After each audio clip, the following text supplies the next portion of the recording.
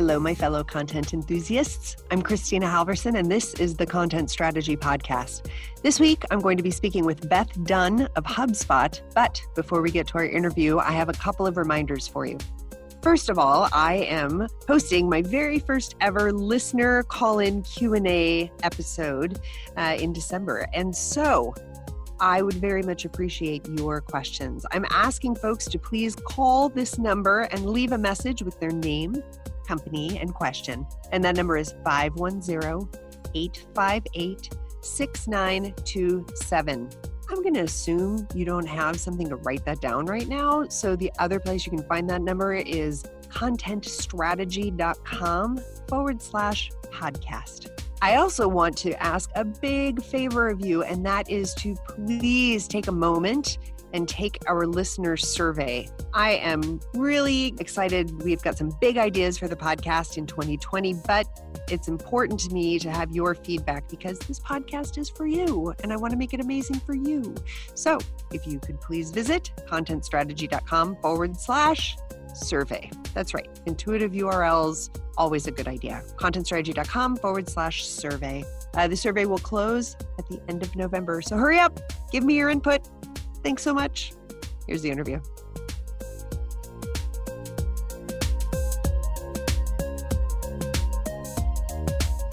Hello, my friends. Welcome back to the Content Strategy Podcast. With me this week is one of my favorite people on the planet. She did not pay me to say that. Her name is Beth Dunn, and she is the UX operations lead at HubSpot.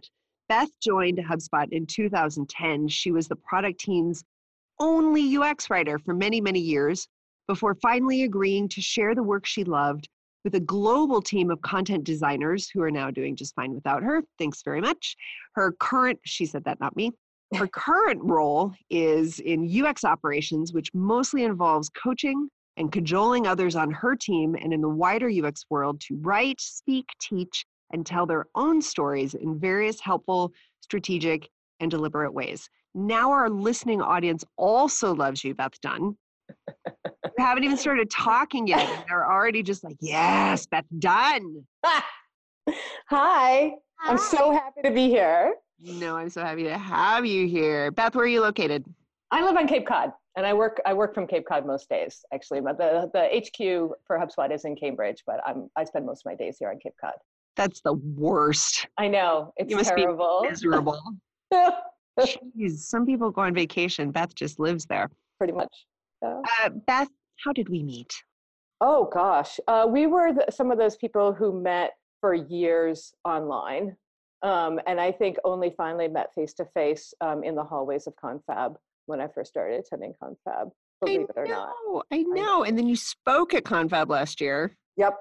Which was just brought the house down. I really enjoyed it a lot, and it's just the greatest conference, and you didn't pay me to say that either. Oh, I know. This is the point where everybody's just like, oh my God, Beth and Kristina, get a room already. So, Beth, when we reconnected recently, and I was like, my God, you have to come on the podcast and tell me this story. Mm-hmm. It was because you have been named the UX operations lead at HubSpot, and you have had a long and winding journey to get there. And we're going to talk about what that title means. But first, I would like you to tell me about your long and winding journey. Sure. I mean, like so many of us in content, I have this very sort of checkered past that eventually led me to the respectable pillar of society that I am today. Are you though? So the completely expurgated version of it is that I spent a good deal of time in nonprofit marketing until, when the whole Web 2.0, if the olds can remember when that was the thing that we talked about. I have actually not heard anybody use that phrase for a very long time. Isn't that amazing? Somebody used it on me the other day and I was like, yes, I was there. Well, when that started and I was going to pod camps and when that started happening, I was doing nonprofit marketing and I just realized that this was what I needed to be doing. So I dropped everything. I went back to school for an MBA because for some reason I thought that I needed it. And out of the MBA program, I joined HubSpot in 2010.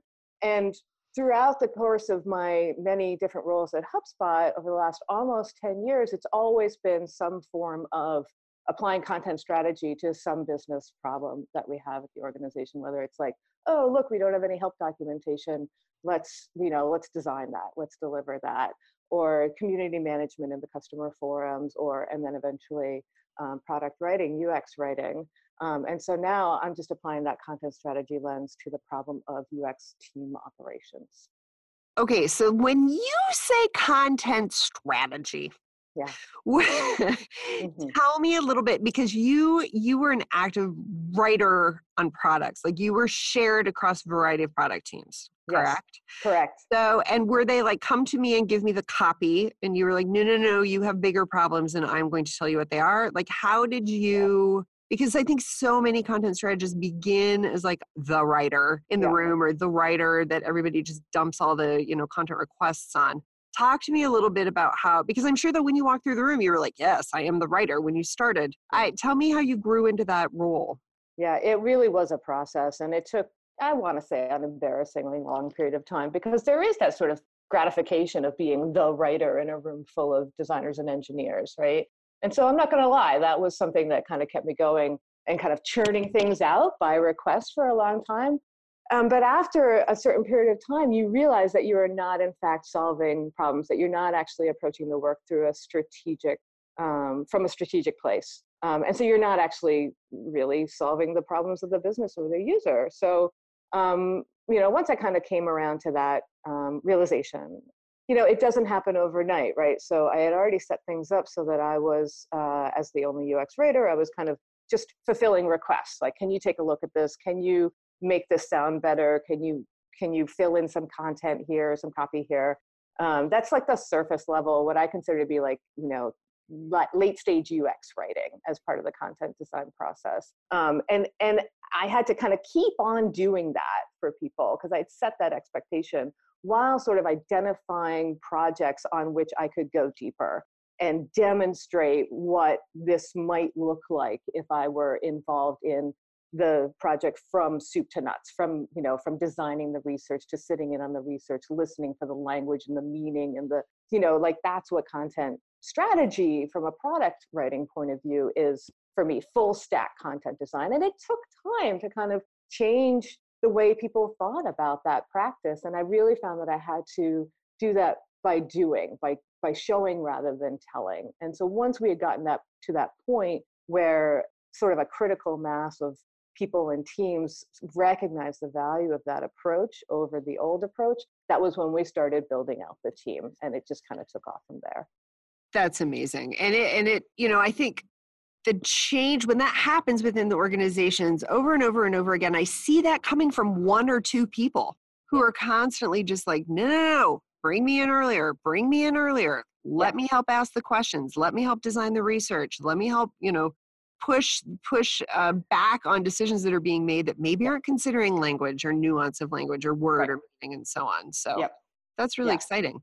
It was really exciting work. Absolutely. And I think you have to approach it like any sort of change management. I think you do hear in the industry, a lot of people get worn down by constantly going, invite me in early. Totally. What you do is you find the people who get it, and you work with them and you invest with people who get it. And so that you're not kind of wasting all your calories and getting frustrated and annoyed. Yeah.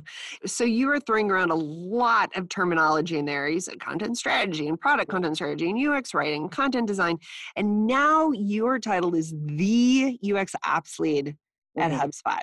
That's so right. First of all, and you said that is a job title that was like made up for you. Mm-hmm. Okay. What do you do now?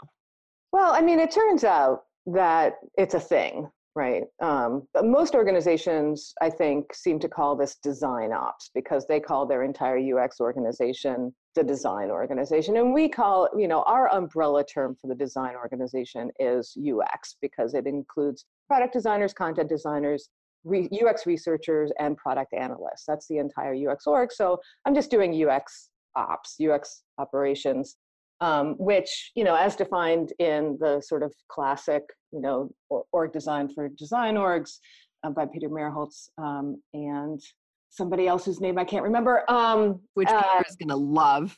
I know. I am so sorry. It's just because I was just registering for that conference. And So, Oh yeah. Oh, good. yeah. And so Is that the Rosenfeld Media Design Ops Conference? that's the one. Yeah, Yes. great. So I'm very excited about that. So, that's, the way he defines that, the way they define it in that book is that it's, kind of divided up into people, practice, and process. And as it turns out, without even really calling it operations, we have a person and a team working on the practice side of things with our Canvas design system. And so I'm just sort of picking up the ball and running with the people and process side of things.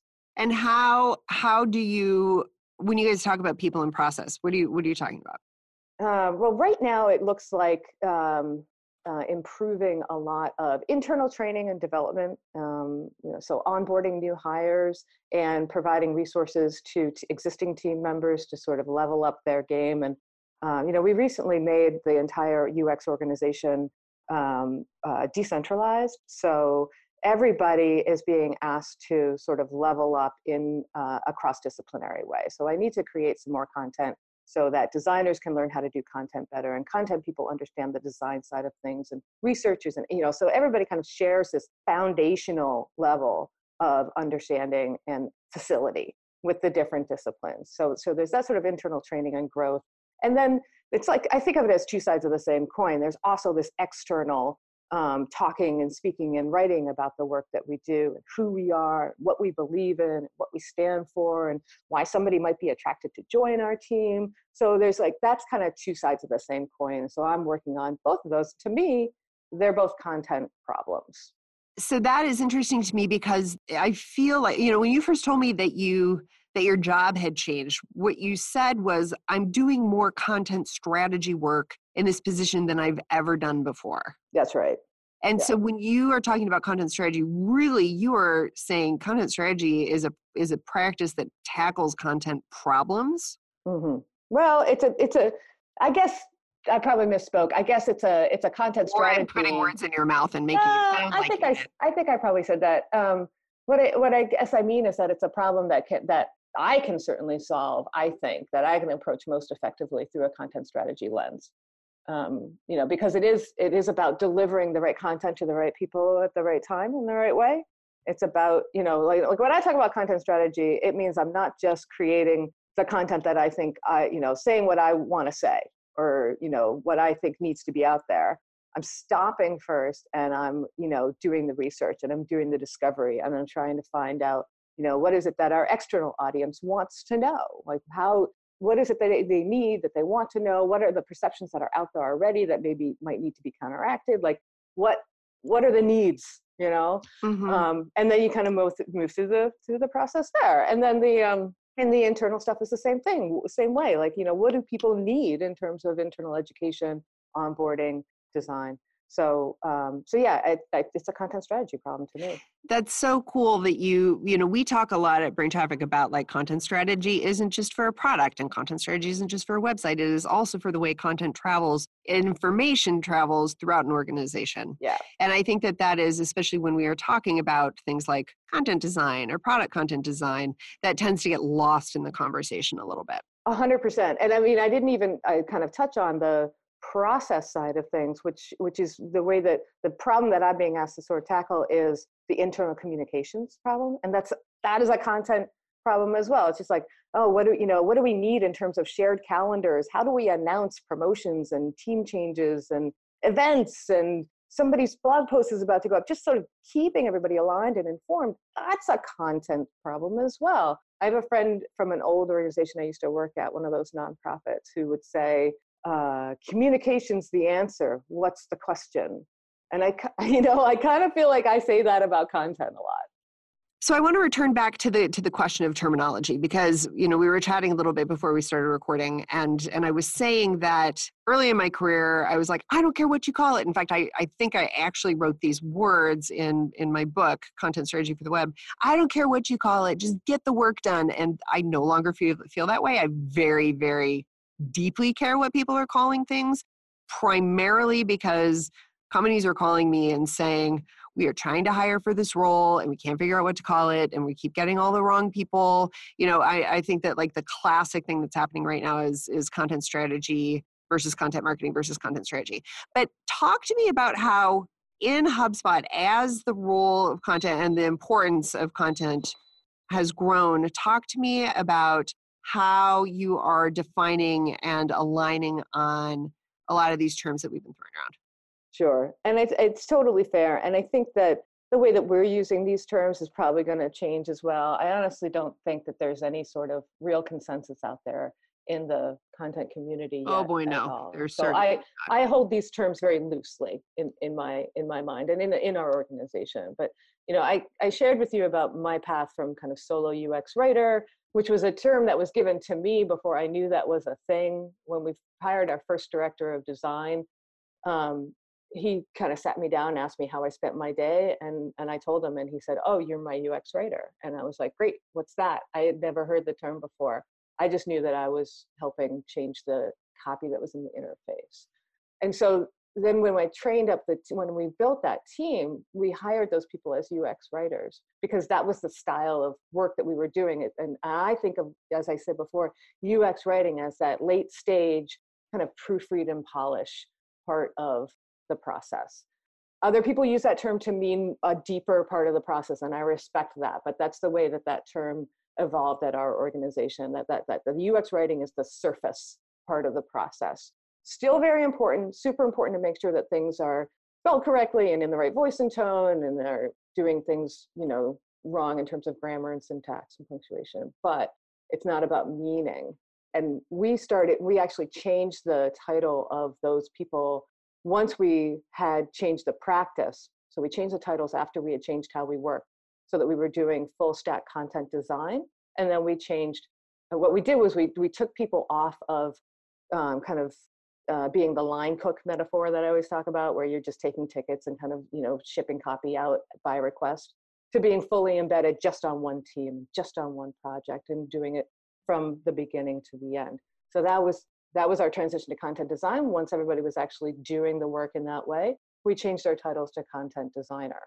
And so now it's the UX content design team.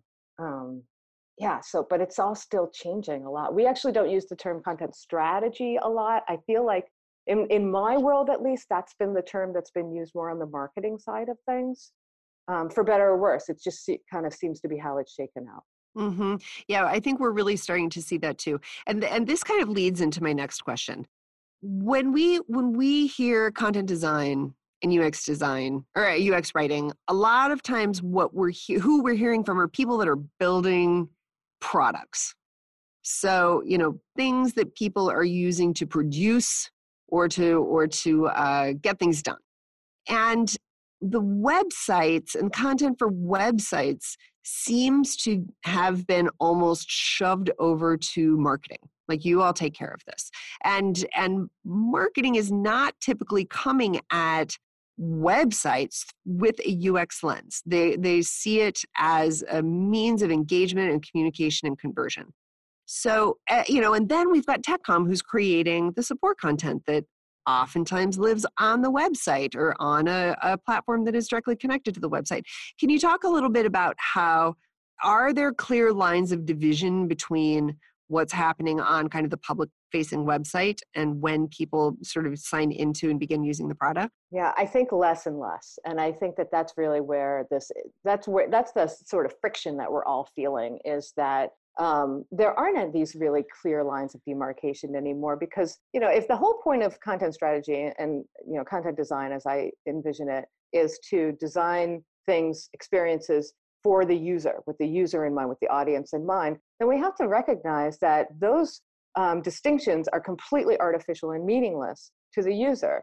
Like, people come through, they encounter our content, through our blog first, and then they go to the product pricing page, and then maybe they kick off a trial, and then maybe the trial expires, and then they end up back in the, it's more loopy than a linear progression. And so to have these silos of people who are approaching the work in very distinct and different ways just makes less and less sense. So we've definitely seen, this is part of our reorganization to being very cross-disciplinary.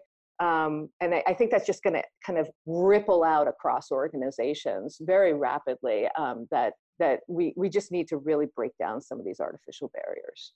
Do you think that there is a possibility, though, for there to be a real seamless, consistent content experience across all those various touch points? Because in my mind, the only, and this I think is impossible, although maybe smaller organizations are able to do this, there sort of needs to be, I mean, I've talked to people who think there needs to be like a chief content officer who is really overseeing the way content is moving throughout an organization, the people who are touching it, the processes, that are hopefully breaking down these silos, the different tools and platforms where the content is living. And if you think about content as an actual business asset, I guess that makes sense, like a chief information officer, a chief marketing officer. But is that the only way that we're going to be able to kind of create and choreograph and coordinate and create consistency across all these different touch points, is having like the person who is in charge and connecting the dots? Well, I mean, I think it depends on how your organization runs, whether or not it makes sense for you to sort of appoint a C-level content czar, which is definitely an idea that I've heard people talking about, whether it's because if you have somebody with the word content in their title at the C level, that's like a visible sign that the organization recognizes the value of this sort of thing. It's like having a chief customer officer. Which, exactly. What right. is that even?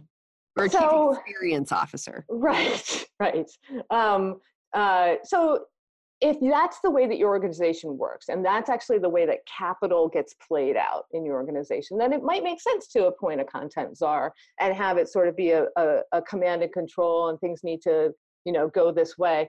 My organization doesn't tend to be like that. We're highly distributed, and our like core value is prizing small autonomous teams that are not really trammeled too much in terms of like how you achieve your goals. What we focus instead on is like making sure that all of our goals are aligned.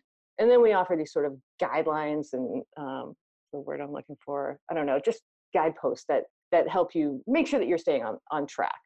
And so I think that like in an organization like mine, where autonomy is so vital to how we get work done, appointing a content czar really isn't going to be the way to go. It's about sort of awakening everybody across the organization to the value of taking this unified approach. And my original answer to your question is, how do we make sure that this happens, is by just making sure that everybody's aligned on the same goals. I think that's where we see the fracturing is marketing is interested in conversion. Like everybody's kind of trying to solve their own little atomic problems. And if those don't roll up to a unified business goal that we're all being measured against, then we're just touching various little pieces of the elephant.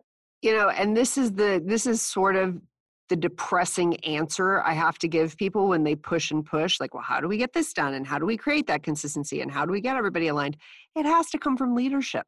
Leadership has got to define and in a clear, articulate way what those goals are. Yep. So the different teams know they're all laddering up to the same thing. They're all on the same page. They're all playing on the same team.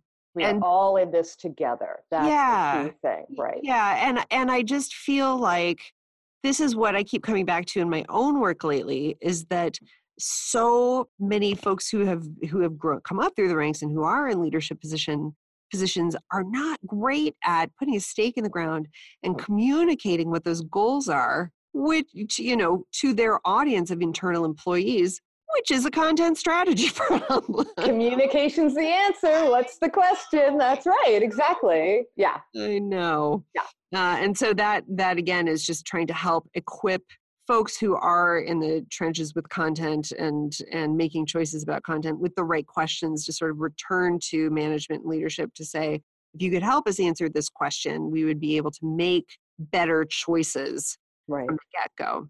That's right. So you were a pro clearly at asking these questions to sort of continue to, help evolve people's thinking through the organization to, oh yeah, this is a content problem. Oh yeah, we can tackle this a different way.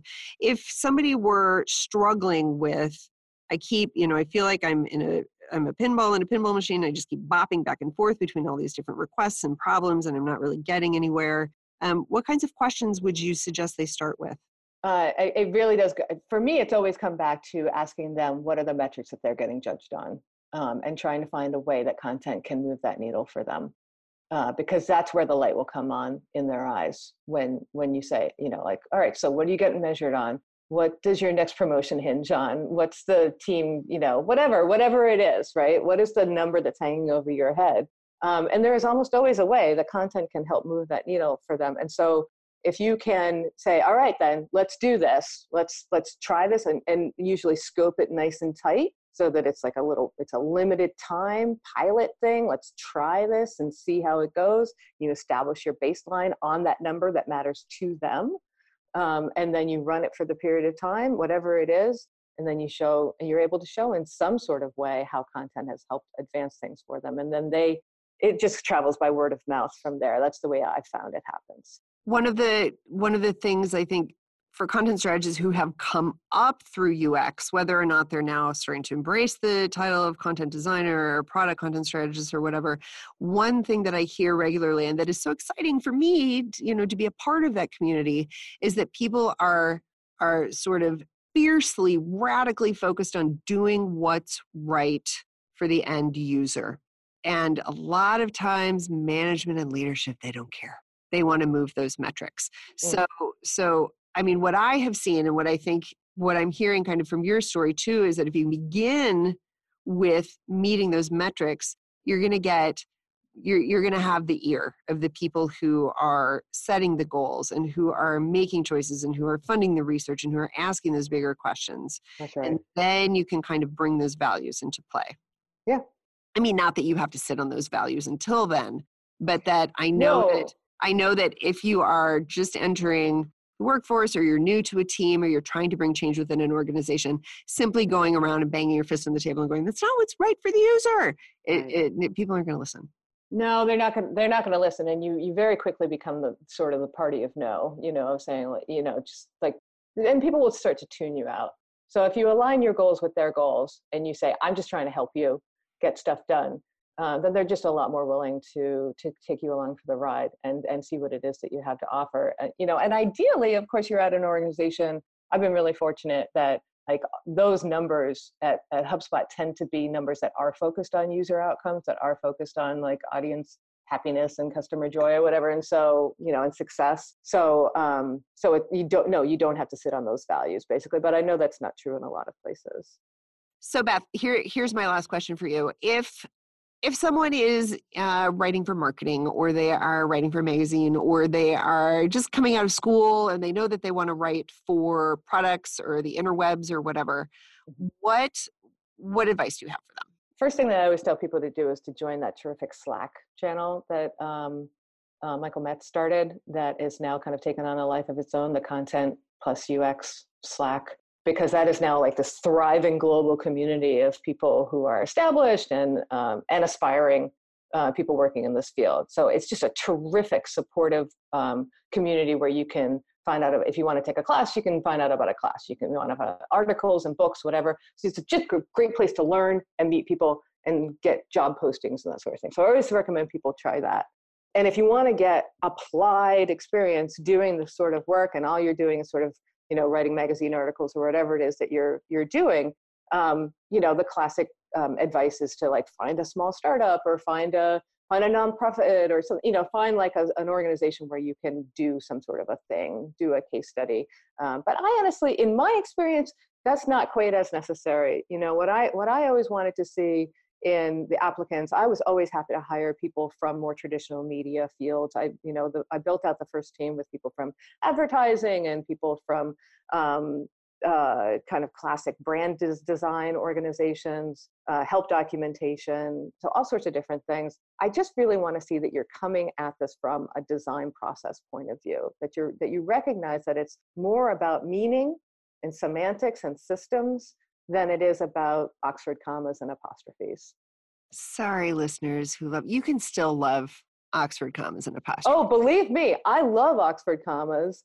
And I made my name at one point in my distant past as taking a stand against exclamation marks, for crying out loud. I wrote this whole piece that I still get cited on. So I've definitely spent my time on the punctuation police force.